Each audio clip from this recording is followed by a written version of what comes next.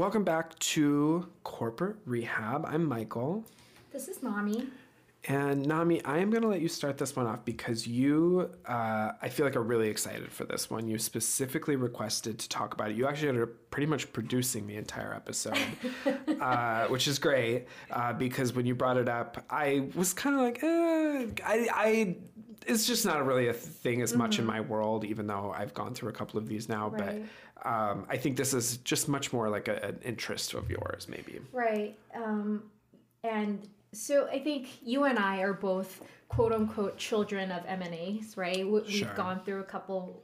Which is mergers and acquisitions. Yes. Yes. And we've gone through, a couple of these. And I've also gone through another one outside of the company that you and I work for.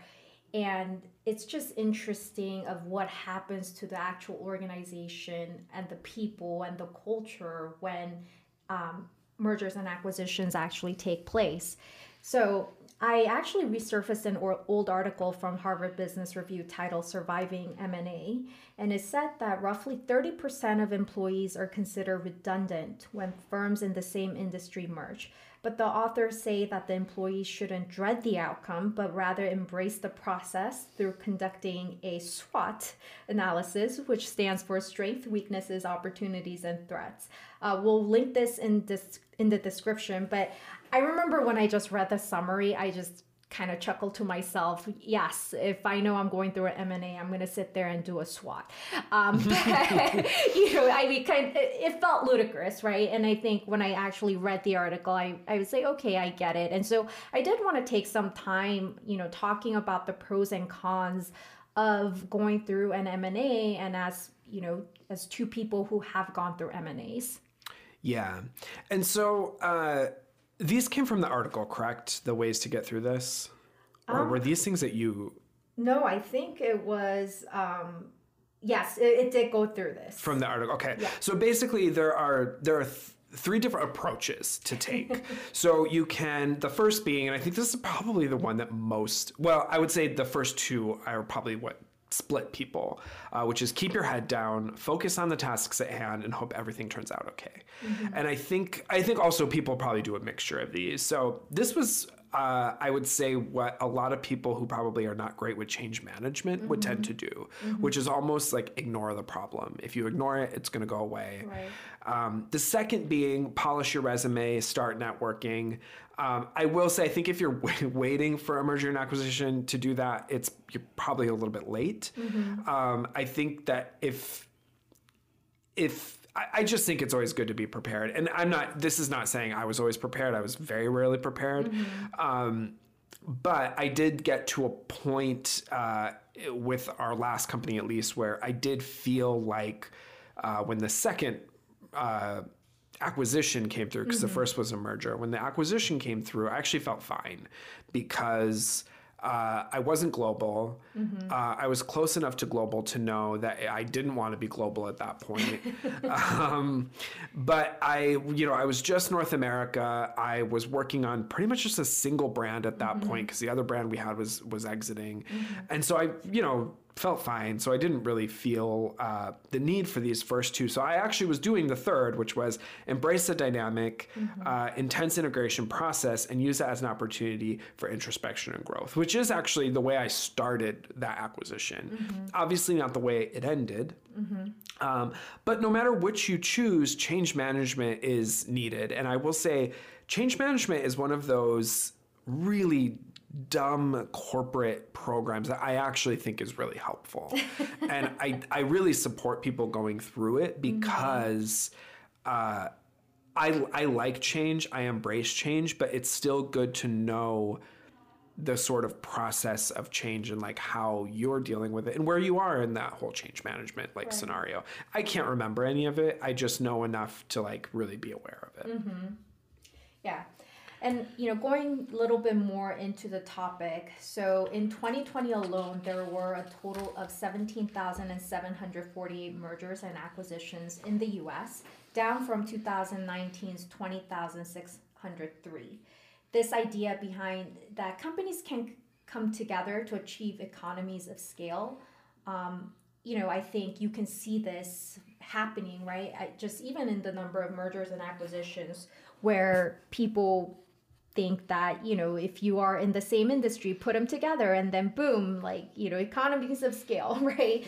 Not always the case, but I feel like when these consultants come in, they take a look at your company, they're like, oh, you're beauty, let's put you guys together, and boom, there you go. Now you've achieved economies of scale. I'm sure I am making it a lot simpler than what really happens, but I feel like sometimes that's the way it's done from the other side of it, right? And how does this really impact the people? How does it impact the culture? I think those are some key things that that need to be in consideration as these M&As take place. Yeah. So huge number of mergers in 2020, way more than or mergers and acquisitions, but way more even in the last 2 years than I would have assumed. But I guess that's probably a lot of even just smaller companies buying out their competition and that type of thing, or even newer industries. There's probably a lot of what I would consider almost like cannibalization of just like acquiring smaller companies. But some bigger mergers from 2021. In November 2021, Coca-Cola acquired Body Armor for $5.6 billion, the company's largest acquisition to date, to gain share in the sports drink category. Which I guess I thought Powerade was owned by Pepsi? No, I think Powerade's owned by Coke. Is it? Because McDonald's has Powerade, and McDonald's is a Coke company. I have no idea who owns who. I don't either. I don't know as much about beverage, but I was surprised to see that Coca-Cola felt they didn't have. I guess this doesn't say to enter. Gatorade is, I think, Pepsi, yeah. And that has the biggest market share. That's going to be the one that you're benchmarking against. 2021, Jack in the Box acquiring Del Taco. Just on a personal note, I swear to God, Jack in the Box, if you ruin Del Taco,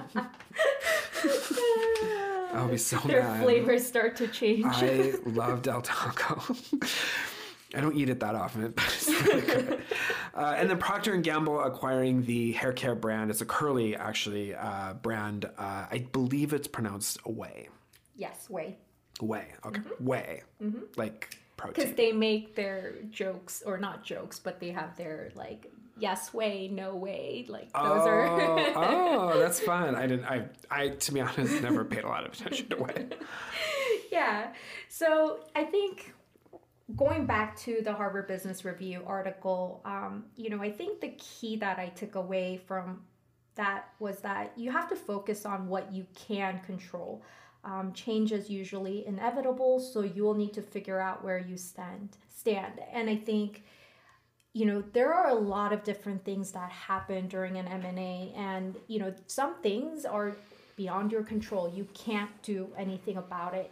So I think this is a good mindset to have, focusing on what you can control so that you have some semblance of, or you feel like you have some semblance of control moving forward. So the next being strength. So what is your personal makeup and career background to be an asset in your new situation? And conversely, what would be considered a weakness? So this is really just looking at, if your role ends up being redundant, what do you have personally? To be honest, I think sometimes I get jobs off of just having like a decent personality and like not terrible to be around. But I think that people don't put enough value on like, if you're just like an amicable person who like people just kind of like being around, that can result in you necessarily not always, being on a chopping block of, and I've had it said to me, I won't even say who, but I've had it said to me in the past of like, don't ever worry. We will always find something. Like you'll be okay. Yeah. I don't, in later years, kind of stopped taking that so much to heart. But at the time it was said, I believed the person that said it. And I was like, okay, I will. Because this happened, amongst a merger. And it really just boiled down to like, we like you being around. I was good at my job as well. But, but you can take two people who are really good at their jobs. But if one is just nicer to be around than the other, you're probably going to go with the first one. Yeah. Although I do have a story of someone who I've worked with who's a terrible. complete Debbie Downer, but this person has managed to get through every single layoffs. And so Was it you? No. I don't think I'm a Debbie Downer. I think I am just, realistic. And in terms of opportunities and threats, so, what are the chances of advancement, or is your position duplicative? And also, will the combined organizations be a place you still want to work? I think these are some crucial questions that you need to ask yourself of, even if, let's say, there is an opportunity for you within this new organization, is this still an organization that you want to be a part of? And, for me personally, it came to a point where I said, I don't want to be a part of this organization anymore. And I left. Yeah. Right. And so I think just all around good questions to be asking yourself all the time, but M&A brings about a good opportunity to really sit down and think through that. Yeah, absolutely. All right, well, let's take a quick break, and then we'll be right back, and we'll talk a little bit more about it.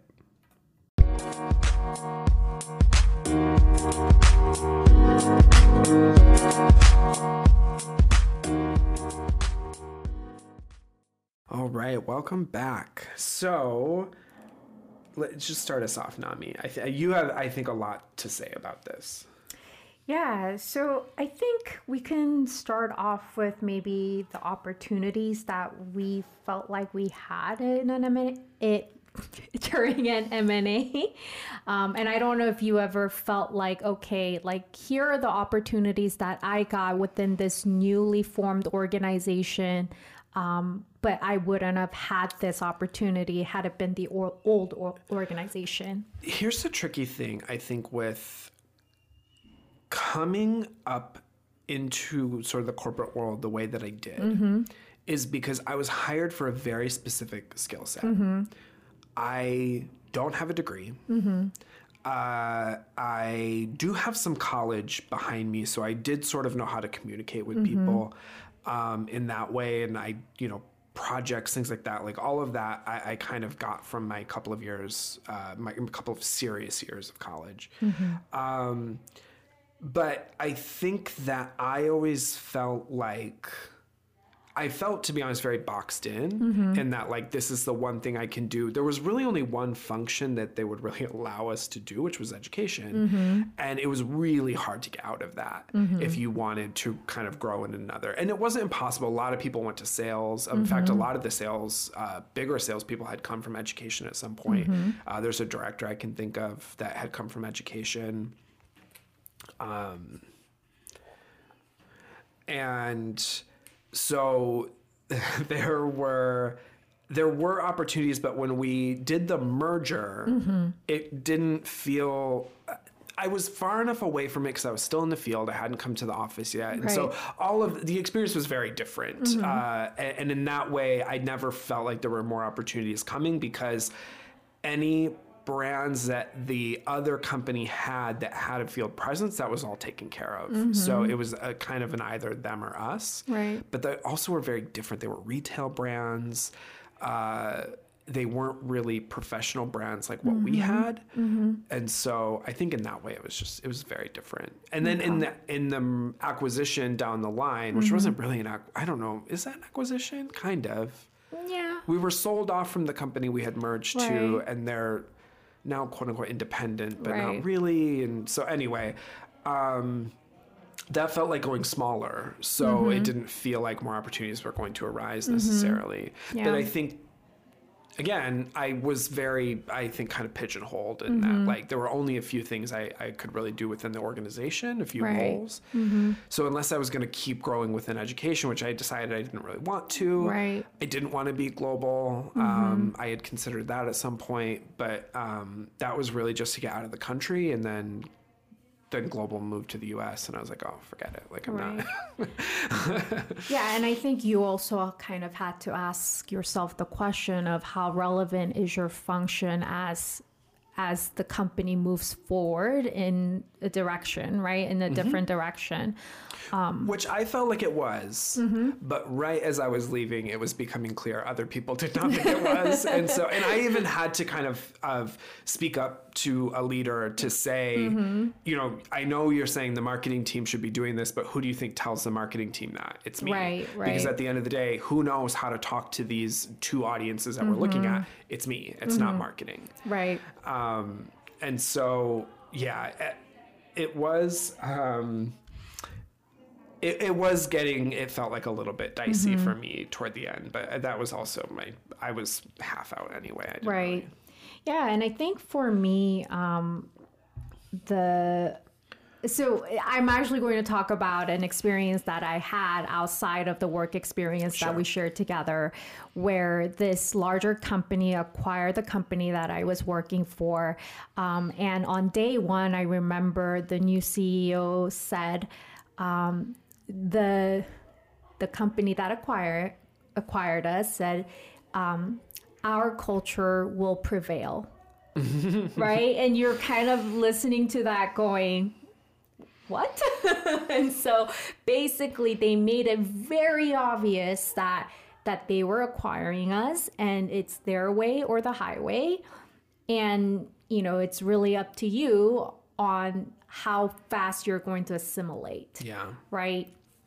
And in addition to that, I remember, they had an exec who flew out from the headquarters, and he talked about, just the arrogance that dripped off this man was ridiculous. But, the way he spoke, he said, I am here because I love helping people. And so if you don't feel the same way, then bring your resume and let's talk about an exit plan. Right? Yeah. And you're thinking the C-level executive coming in, talking to an entire team, and he was so cavalier about it, right? Of, if you don't want to be here, then don't be here. I will help you out. And so obviously I left that company because, as much as he made it sound like, the company was doing good and it was all about the good of the, human race, we all know that that wasn't quite it because of some of the conversations that were being had. And so I just, I said, okay, adios. I don't want to be a part of this. And there was this, they were kind of looking down upon us because they were the ones that acquired us. And so I said, okay, there are really no opportunities for me here. All I see are, they just made it seem like, oh, we're all interchangeable. And they made that very obvious, right? Saying that you're, take it or leave it. We don't really need you here. Right. And so that's kind of assessing the opportunities and threats. I saw no opportunities. All I saw were threats. So I said, okay, I'll leave. And I left. And then I then started working for the company where we met. And for me, I think some of the experiences were good because in the first company that I actually got hired through, if you were in marketing, there was a very set track that you had to follow. You had to do X number of years in your assignment, and you do, anywhere between 2 and 2.5 assignments before you're considered to be next level. And, obviously in performance review, in and out becomes very critical. Like, is this person going to make it to the next assignment or not to the next assignment? But we, became this new company, and I was able to I was promoted in a lot faster time because I was able to show that I know certain things about, marketing that maybe my peers didn't. And so that kind of set me apart to take on this new role as a director. And so that was all great. But I think the other part of it was where it was going. It became just so much pressure because we came from a very large corporation where our businesses were a dime a dozen, and we were just a tiny drop in a bucket. And then, you know, we come to this company and we're a little bit larger, right? Or we are larger. And so there's more pressure on our performance. Are you talking about the first merger? Yes. Oh, okay. Right. Yeah. And then there was definitely more on our performance, especially because the other divisions weren't doing as well. So our division got, you know, a lot of pressure to perform. Yeah. And then when we became independent, it was like, okay, we stand alone on our financials. And so there's even more scrutiny on your financials and what you're doing, which also means that there's a lot more involvement from the top of wanting to know exactly what you are doing. And so more and more micromanaging down the line, I would say. Yeah, and there's an interesting sort of notion going around right now. So I've somehow gotten on corporate TikTok. I didn't really need to, but it's been useful in the context of the podcast at least. But there is this notion that, and I think we talked about this in the last episode, not this one, of why leaders want people to come back to the office. And there's actually a notion that it's actually middle managers that want people to come back because, and I don't think this was the case where we worked, where middle managers didn't sort of have their own function. Like they usually had their own job plus overseeing their team, or at least in my experience, that's kind of how it ended up working. But I think in a lot of maybe more traditional companies or even bigger companies, middle managers literally just manage. They're really not, they don't have their own tasks really that they have to get done.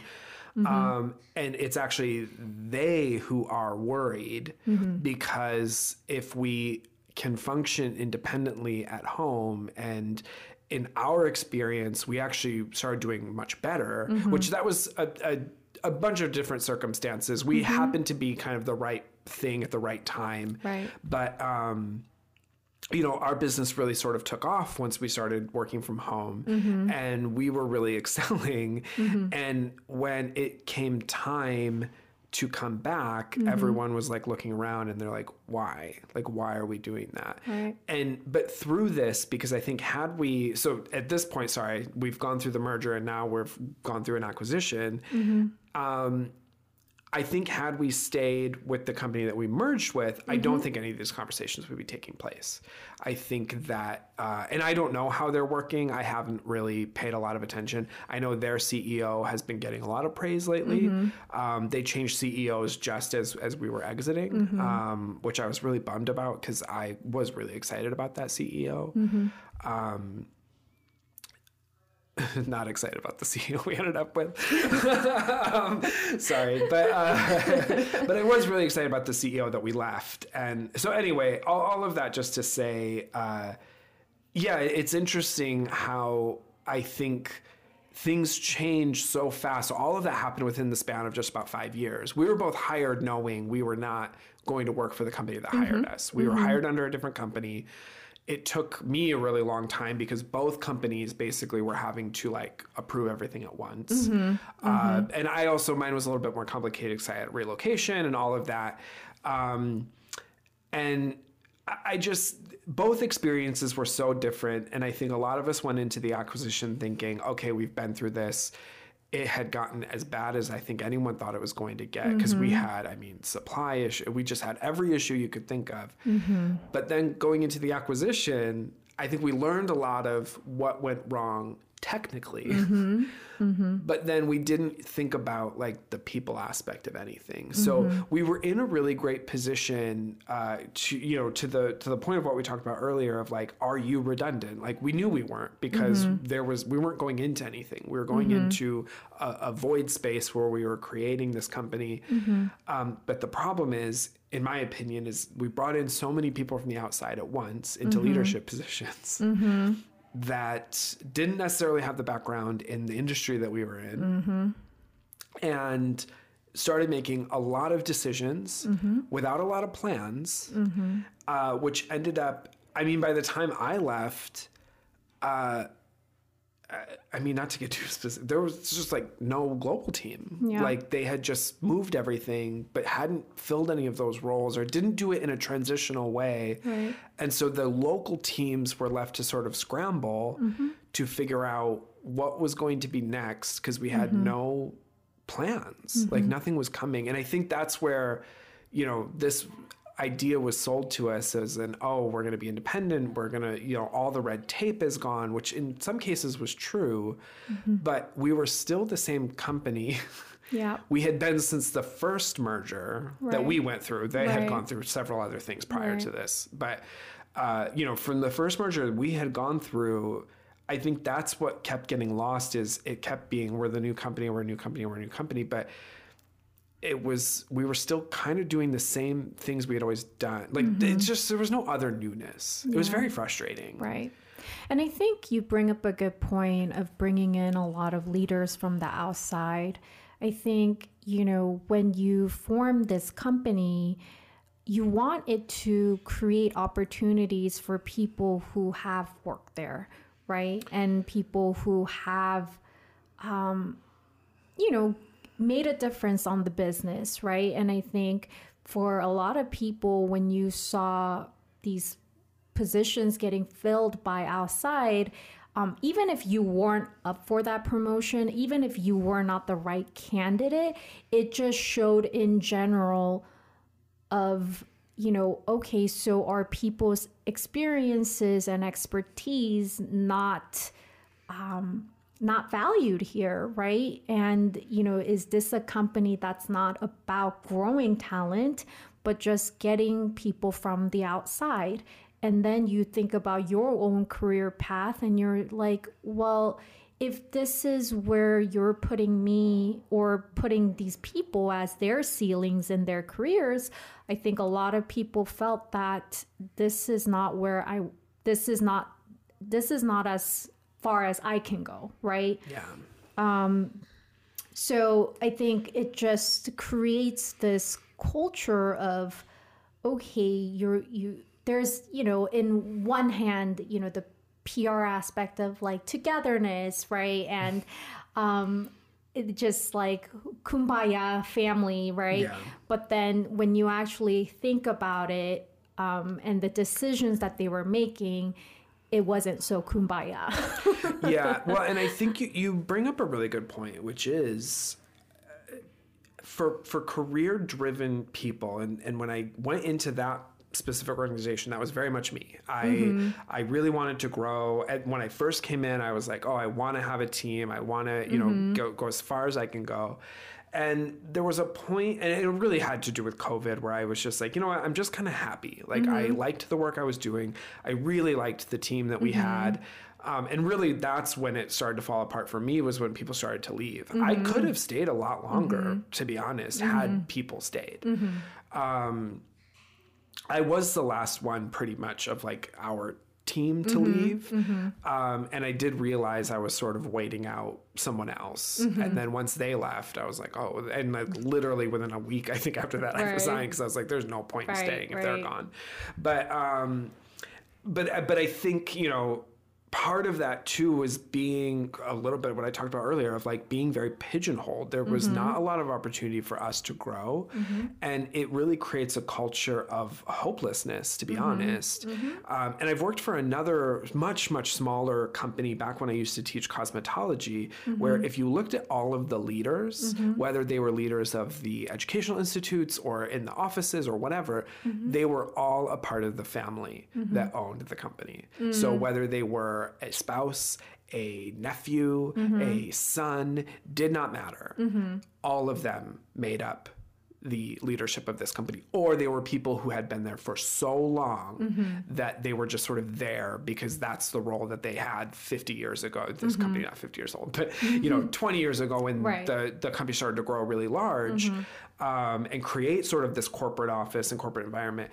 But it was the same thing. It just creates this culture of like, okay, well, I'm not marrying into this family. I wasn't born into it. So I guess I just work here for 50 years and like hope for the best. Like very few people really grew within that organization. It was really, really a very strange environment to be a part of, but it's almost like the opposite of where we were, which is like no one is getting promoted. Very few people. And the promotions that were coming out were very cosmetic. They were not really functional promotions. They were title changes and scope changes to get people to stay. And that's still happening, I think, because there have been some promotions coming out recently that I've seen that I think are very similar to that, which are kind of vanity title changes to get people to stay, to try to make people happier, because I was working toward a promotion for a very long time. By the time they finally came back around and were like, okay, it's time, I was like, I lost interest a year ago. Like I did. Like I was just over it, because at that point I mean, this is a conversation for a different time, but I had been severely mistreated at a different point, and I was just like, I'm over it. Like I don't want to take on more.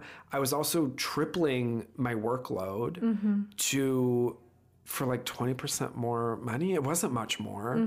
And I was just like, the math is not mathing here. Like I'm not, this doesn't come out in my favor to take on, 2 more people's worth of work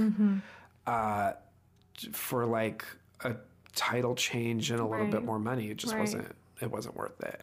Yeah. And I think it is also, the management, especially in this, as M&As are happening, there are a lot of changes. And so, what are you doing for the people? And, really understanding the motivation behind, what makes a person tick, right? Because, for some people, it's not the title. For some people, it's not the money. And a lot of different people just want to be shown appreciation in different ways.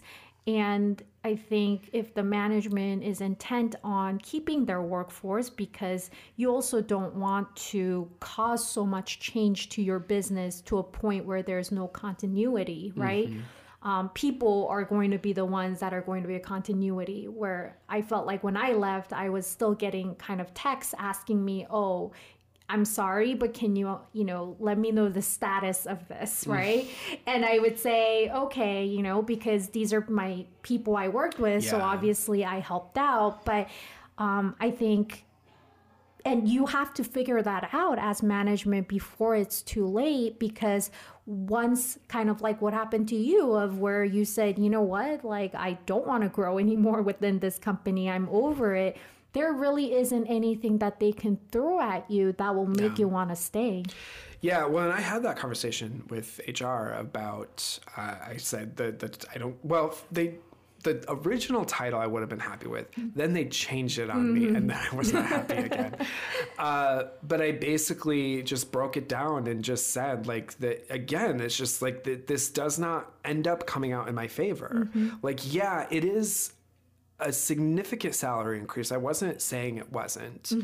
And, I was fortunate to continue to find myself in positions where I was consistently making more money than I had ever made. I was never going backward, which was great. But I had just gotten to this point where I was financially comfortable between my income and my husband's income. And I knew I didn't want to be global. I knew I didn't want to be an executive of any kind. And so I was kind of like, well, I like the work I do. It is fun.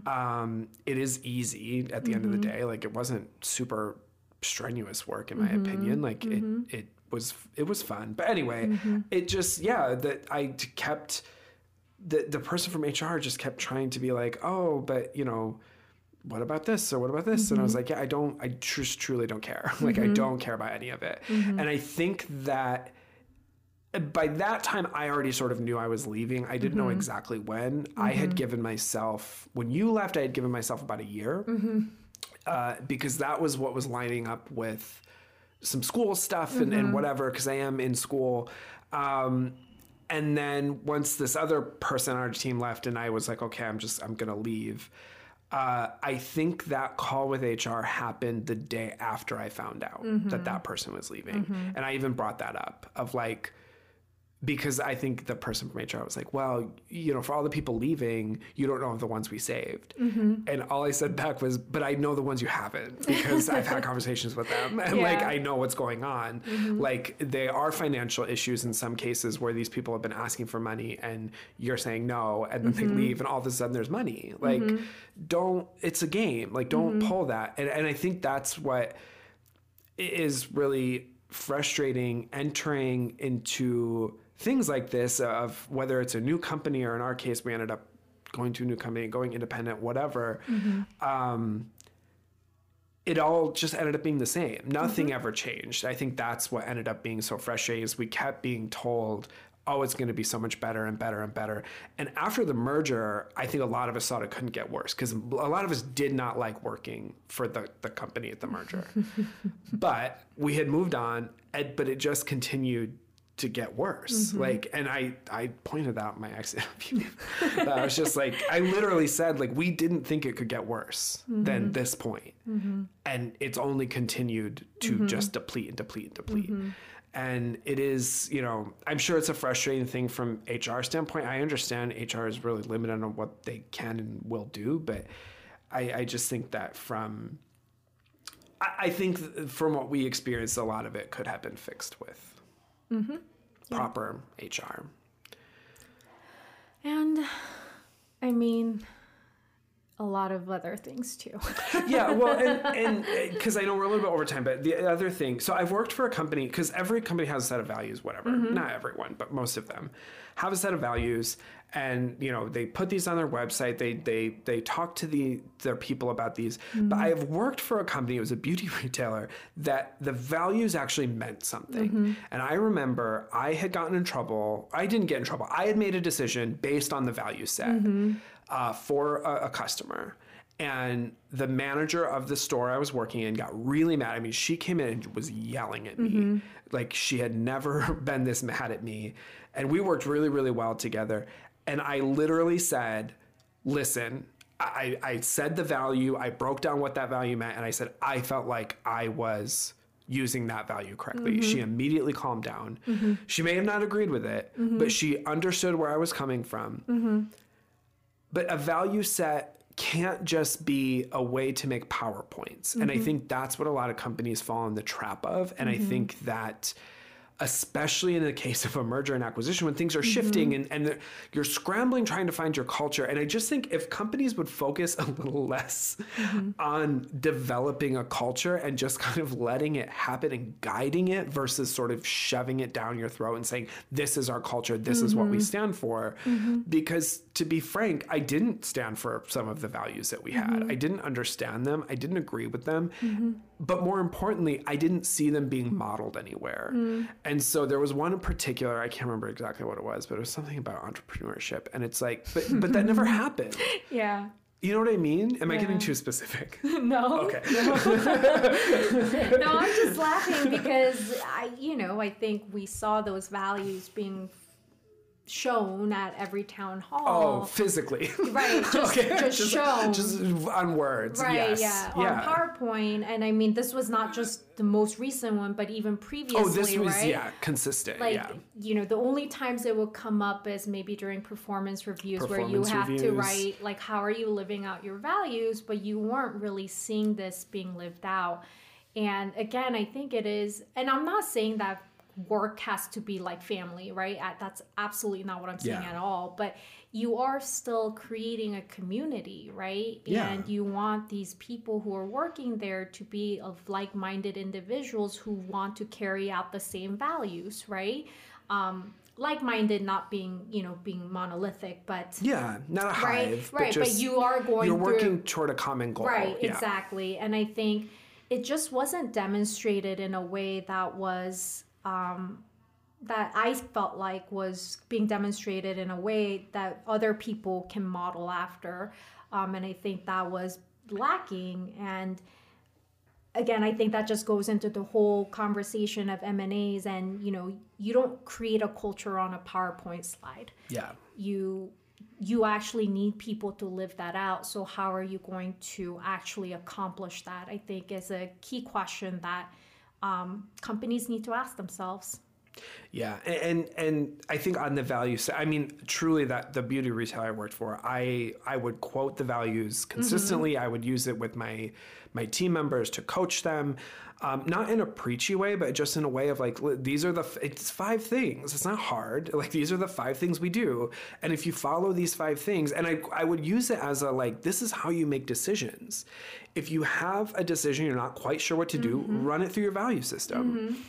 And I think that's where what we were experiencing, where we were working together, is that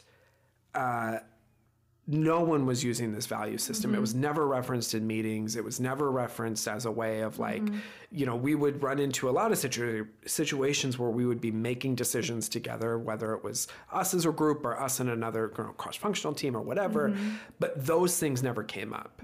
We would talk about brand values and we would talk about those things, but we would never talk about like what our company's values were, because I think at the end of the day, we knew no one else was using those. Our leadership was not using them. There was a very specific situation that happened where I had said to you, because I thought I was going to have to talk to a very high level leader about something. And I basically said, well, if this person can act this way, it's telling me I can act this way.